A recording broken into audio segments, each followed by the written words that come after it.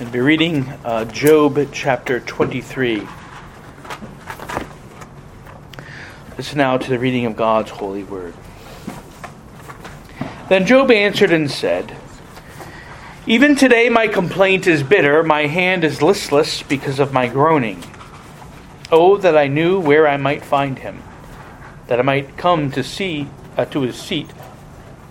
I would present my case before him and fill my mouth with arguments. I would know the words which he would answer me, and understand what he would say to me. Would he contend with me in his great power? No, but he would take note of me. There the upright could reason with him, and I would be delivered forever from my judge. Look, I go forward, but he is not there, and backward, but I cannot perceive him. When he works on the left hand, I cannot behold him. When he turns to the right hand, I cannot see him. But he knows the way that I take.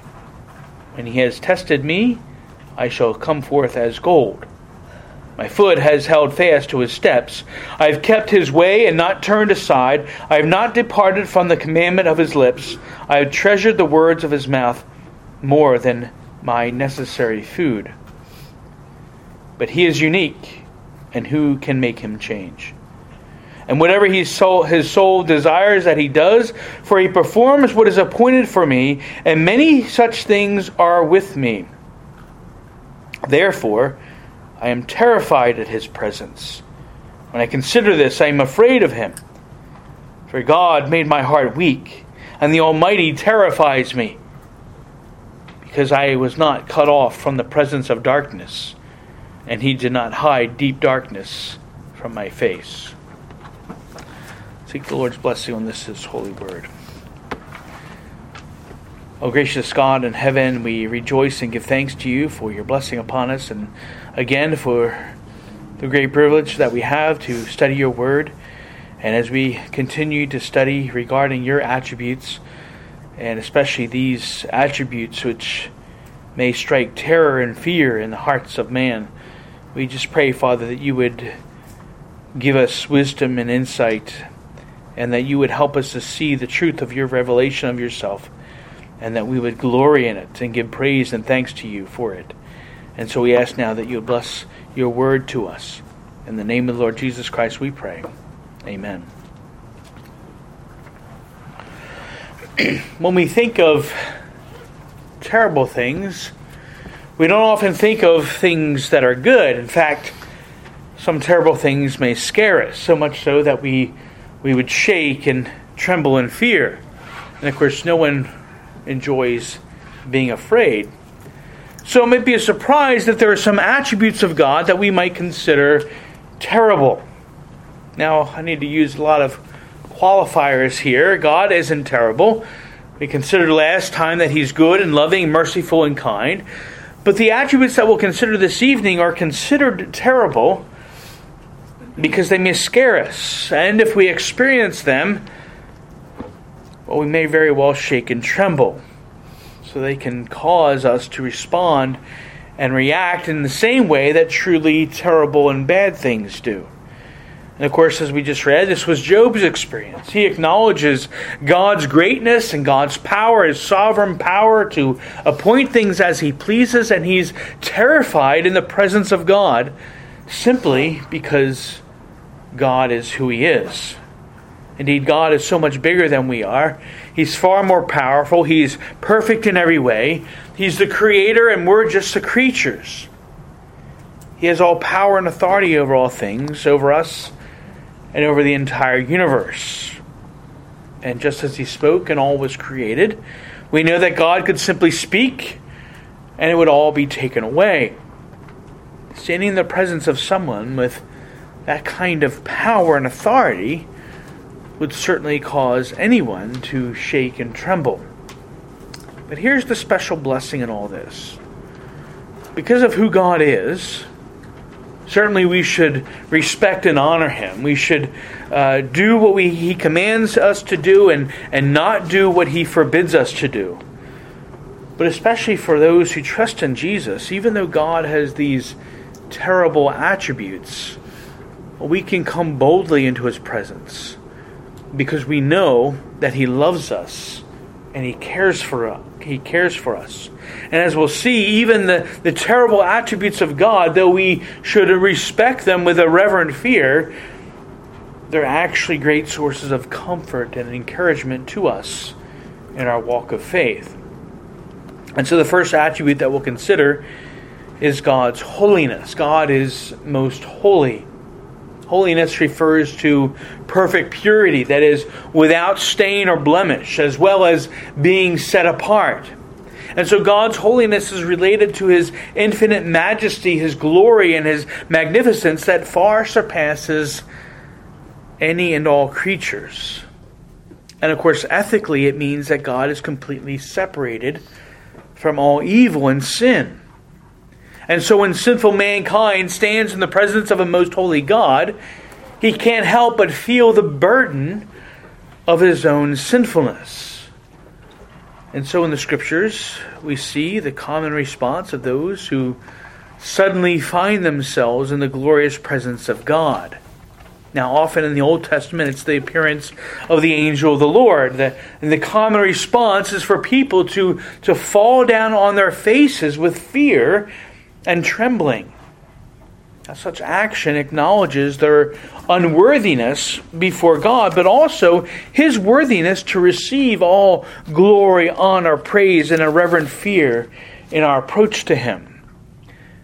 It's because they didn't regard God as holy and worshiping the Lord in the way He commanded that Nadab and Abihu were struck down by God because they offered profane fire on the altar of incense in Leviticus 10.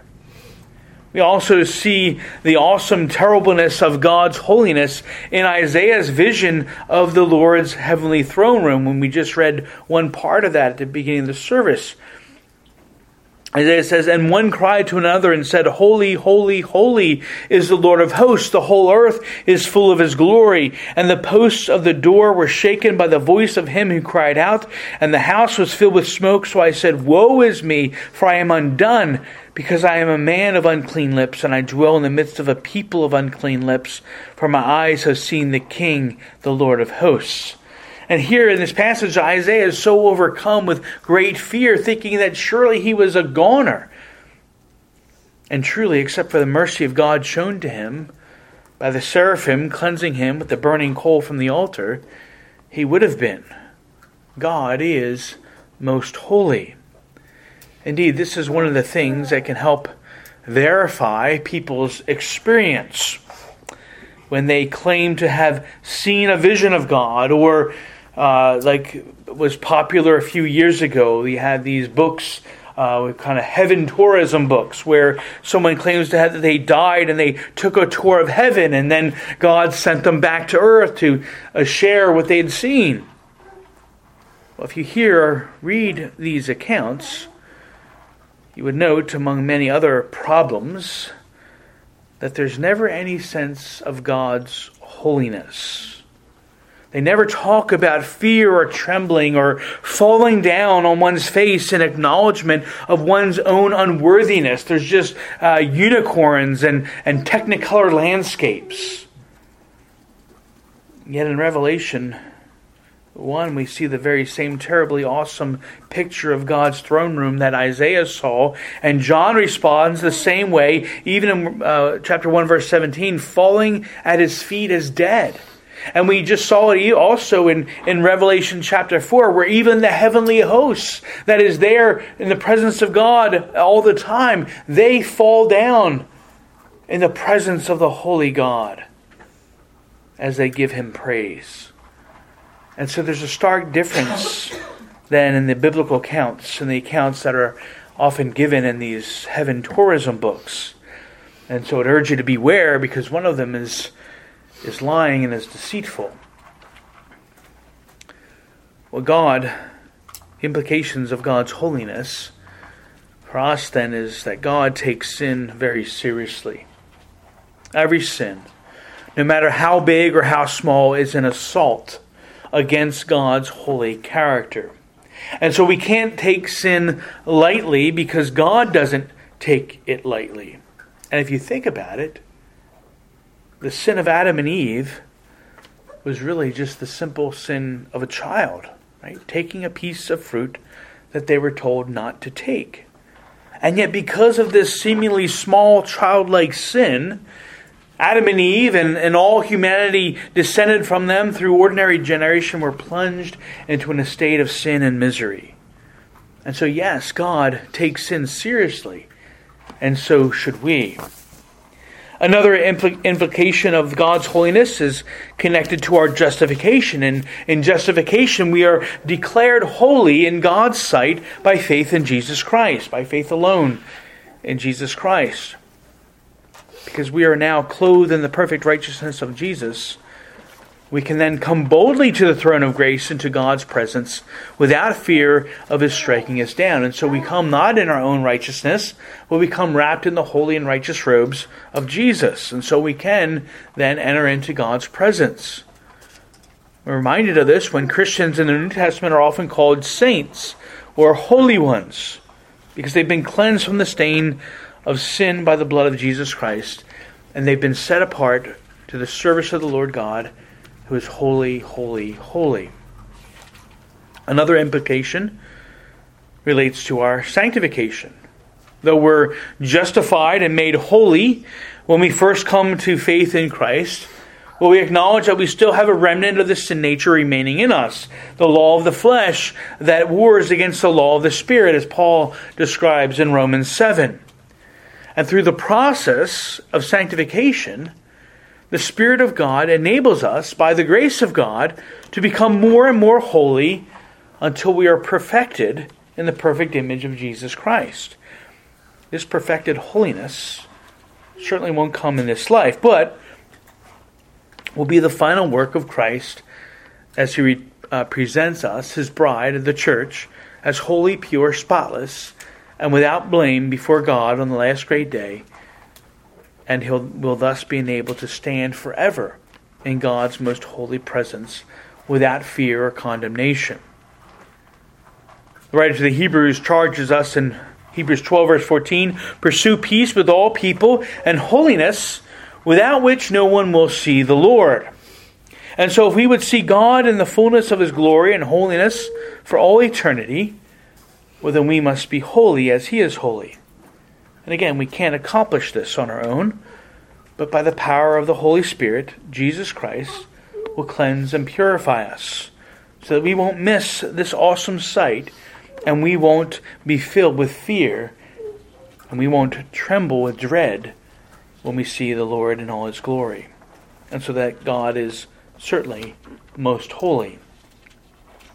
Well, God is also righteous, and connected to righteousness is His justice. And we considered some of this morning. Righteousness is conformity to the law. Concerning God, there is no law above God, as His own perfect nature is the supreme standard of right and wrong. And one way some have considered the relationship between righteousness and justice is that righteousness is God's inherent quality, and justice is the way God displays that quality in His ruling over all creation. And so righteousness and justice are truly closely connected. In the Bible, we see that God is a righteous judge who will always do what is right and just. In Genesis 18, as Moses is interceding for the wicked city of Sodom, and in particular for his nephew Lot and his family, Moses strengthens his case by acknowledging God's righteousness as supreme judge, saying, "Shall not the judge of all the earth do right?" In Psalm 11, describing God as the judge of all the earth, who will judge sin and sinners, the psalmist concludes in verse 7, "For the Lord is righteous. He loves righteousness. His countenance beholds the upright." And Jesus, as the King of righteousness, will be God's minister of justice on the last great day. And God's justice will be administered in two ways, in two different ways. There's remunerative justice. Remunerative justice is that the rewards I receive as benefits of Christ's work on the cross and through the work of the Holy Spirit in us. Because the just wrath of God was poured out on Jesus for our sin, again, we have forgiveness. And so when we confess our sins, God is faithful and just to forgive us of our sins And He is just in forgiving us because Christ paid the penalty for us and endured what we deserved. Also, we're justly blessed with eternal rewards because of the fruit of the Spirit that God's grace enables us to bring forth to Him in His glory. These rewards, though, are not earned, but again, it's God who works in us to will and to do for His glory. But God is just bestowing these blessings. He is just in bestowing them because He is the supreme judge of all the earth. But there's also retributive justice. This is God's just punishment of sin and sinner. We know that the wage and curse of sin is death. And so when people refuse to acknowledge God as God, when they so harden their hearts that they exchange the truth of God for a lie and wantonly sin, violating God's law and assaulting His perfect holiness, God is just to punish them, not only in this life, but most especially in the eternal life to come, when those who do not confess Christ as Lord and Savior will be cast into the flames of hell as just punishment for their sin. This aspect of God's justice is often despised by people today, even those who claim the name of Christ. But it's a very real truth. Again, as we considered this morning, if God overlooked sin and didn't justly condemn unrepentant sinners, well, He would neither truly be just and righteous nor good and holy, because He must punish sin. So what are the implications of God's righteousness and His justice? Well, we're reminded that all sin, evil, injustice, and evildoers in the world will be judged when Jesus returns on the last great day. Every single wrong will be corrected, and every right will be vindicated on that day. And we can rejoice and give thanks that God is truly most good because He is perfectly just and righteous. Because God is righteous and just, we're called to be righteous and just in our lives. And this is not only in how we actually seek to live, but by doing right and treating others with fairness, but it's also a reminder to us that because God is the judge of all the earth, well, then we don't need to keep tabs on other people's sins. Because God alone is the righteous judge, and vengeance and justice belong to Him alone. We also see that we have peace and comfort because the God who abounds with grace and mercy is a just judge who will do that which is right at all times and in all situations. And this is especially an important comfort for us, especially when we may be uncertain about whether someone we love, whether they knew Jesus or not, and if that person has then since died. Obviously, we can't perfectly know a person's heart, but usually with most believers, there is a sure and certain fruit in how they live their lives that gives us hope and assurance of their spiritual condition. And sometimes we may not have that assurance because perhaps a person struggles with sin because of doubts or just the inconsistency in how they lived out their faith. Especially when it's someone that we know has heard the truth of the gospel proclaimed, and yet there's this question mark that remains of the whole situation. Well, we won't ever know for certain, but we can have true peace and comfort as we cling to two important attributes, two great truths of God's character. One, that God is a God who abounds with grace and mercy beyond what we could ever possibly imagine. And then the second is that the judge of all the earth will do right. He won't make a mistake. He won't judge wrongly. And so the truth of God's character can certainly give us peace without giving us false hope or no hope at all. Well, a third attribute that falls into this terrible category would be the jealousy of God. Now, we often think of jealousy as irrational, highly emotional zeal or envy for what someone else has. But that's not the case with God. God is a perfectly jealous God who is zealous And the jealousy of God is related to his zeal. He's zealous to protect his own name, honor, and glory. He doesn't take affronts to his honor, holiness, or any of his perfections lightly. And so really this is why idolatry is really the greatest affront to God's being. Since he is the one true living God, the fact that sinful man so easily turns aside to worship false idols and gods crafted from their own hands, it's like a slap in the face to the one who created them. It dishonors his name and denies him his glory. No one and nothing is to be glorified in worship but God alone. Not only does the second commandment inform us that God indeed is a jealous God, but the first 4 commandments are given so that God's honor, name, and worship might be preserved and reserved for him alone. Again, the Lord through Isaiah declares in Isaiah 48, For my own sake I will do it. For how should my name be profaned? And I will not give my glory to another. God will not share his glory with another, because he alone is God. Thus he alone is worthy of all praise, honor, and glory. Well, the implications of God's jealousy for us is this. And the key implication is one that we as Reformed Presbyterians know very well. That what we do in worship and how we worship matter greatly to God. The regulative principle of worship is rooted in the second commandment, but as we just noted, that could even be expanded to the first 4 commandments as well.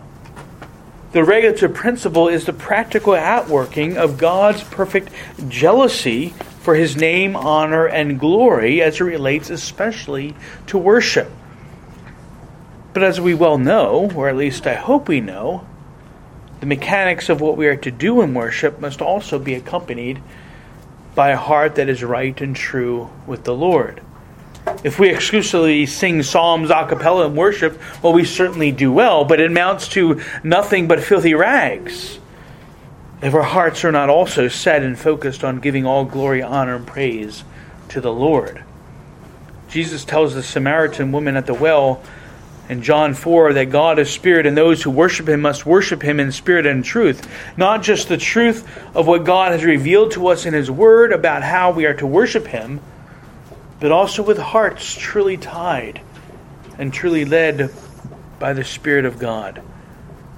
God's jealousy for his glory impacts our worship. Well, one final attribute, the terrible attribute of God, is God's wrath. When we speak of God's wrath or anger, we're referring to his just and holy hatred towards sin. Again, in connection to God's holiness, since sin is a blemish and assault against God's holiness, well then he rightly and he justly hates sin and is angry towards sin. Because of this holy hatred, God must judge and punish sin and evil. He can't turn a blind eye and ignore it, as much as many would like him to do. And certainly some believe that he actually does. No, God, because of who he is, because of the very essence of his being, hates sin and he must punish it. Now thankfully God is gracious and long-suffering toward us and often delays the full outpouring of his wrath against sin. But Jesus warns repeatedly that the day of God's wrath and judgment is coming, and therefore we ought not to delay. In John 3:36, Jesus says, "He who believes in the Son has everlasting life, and he who does not believe the Son shall not see life, but the wrath of God abides on him." And in Revelation 6, we're told that this day of wrath and judgment will be so severe that those falling under judgment will cry out for the mountains to fall upon them, as if that might ease the severity of God's wrath that is coming upon them. It's important to note here that sometimes it's often said, God loves the sinner but hates the sin. But this isn't the truth revealed in God's word. Not only is God angry with the wicked every day in Psalm 7, verse 11, But in the last great day, God's wrath will not only be poured out upon sin, that is, upon actions and thoughts contrary to God's law, but God's wrath will be poured out upon the unrepentant sinner, as it's the evil, godless ones that will be cast into the lake of fire with Satan and his angels. And so God hates sin, and He hates those who wantonly practice it, and His wrath and His anger are stirred up against them. A key practical implication of God's wrath and anger towards sin is that if God didn't pour out His wrath on sin and evil, again, one, He would not be a good God. There would be no ultimate standard of good and evil. God's judgment of sin then reinforces the standard for us of what is right and what is wrong in God's sight. And instead of being consumed with fear and anxiety, though, about the wrath and anger of God, it's important to be reminded that those whose faith is in Christ have been delivered from God's wrath, because Jesus endured the wrath and curse of God on the cross. For the sins of His people who believe in Him, they have certain hope and confidence that Jesus delivers us from the wrath to come, as Paul says in 1 Thessalonians 1. Finally, as we consider God's holy and just wrath and anger towards sin, we're reminded of just how terrible and awful it is for sinners to fall into the hands of an angry God, as Jonathan Edwards so famously proclaimed. So what are we to do? Well, certainly as believers in Christ, we humbly give thanks that God has been merciful and gracious toward us through Jesus Christ, that He who knew no sin became sin for us, so that we might become the righteousness of God in Him. To be spared from such a terrible thing is truly a good thing. But we shouldn't just stop there. In fact, because of Christ's command given to the church and the Great Commission, we can't stop there. We can't simply say, "Woo, I'm safe," and then go ahead and carry on with our lives as if there was nothing else that we needed to worry about. No, brothers and sisters, God's coming wrath on sin and sinners should fuel our prayers for and our witness to the lost. We should diligently pray for the lost, pray for opportunities to share the gospel, and pray for boldness to actually take advantage of those opportunities so that all those whom God has appointed for salvation might be saved. Let us not be like the watchman who recline easily atop the wall, confident in his own safety because of the fortification that's around him, while those in the city around him fall prey to an invading army and become engulfed in the flames of destruction. May it never be. Let's then be diligent to proclaim Christ and His gospel, and that through our witness God might be pleased to save many from the flames of hell. And may it all be to the glory of God alone. Let's pray. O Lord God in heaven, we rejoice and give thanks as we consider these attributes of Your holiness, Your righteousness and justice, Your jealousy and Your wrath. For these are truly terrible, and that they strike fear in the hearts of sinful man. But because of what Jesus has done for us, because we're covered in His righteous and holy robes, we don't have to fear. Indeed, we can come boldly into Your throne of grace to make our petitions known, to come before You and to offer up to You our worship, all because of what Jesus has done for us. That He endured Your perfect and holy wrath, the wrath that we deserved for our sins, and that Your justice was poured out upon Him so that we could be made righteous in Your sight. We just praise You and thank You, Lord, that Your holiness, Your holy zeal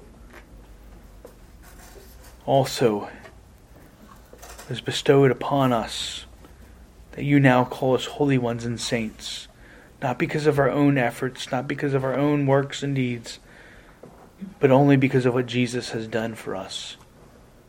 Father, this is such a glorious gospel message.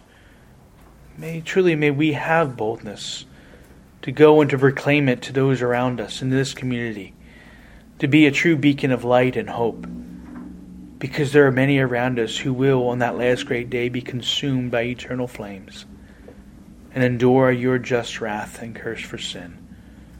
So we pray, Father, that you would help us to be faithful heralds, to at the very least warn them of these things to come, but at the very most that you might turn many hearts to yourself and they would be spared.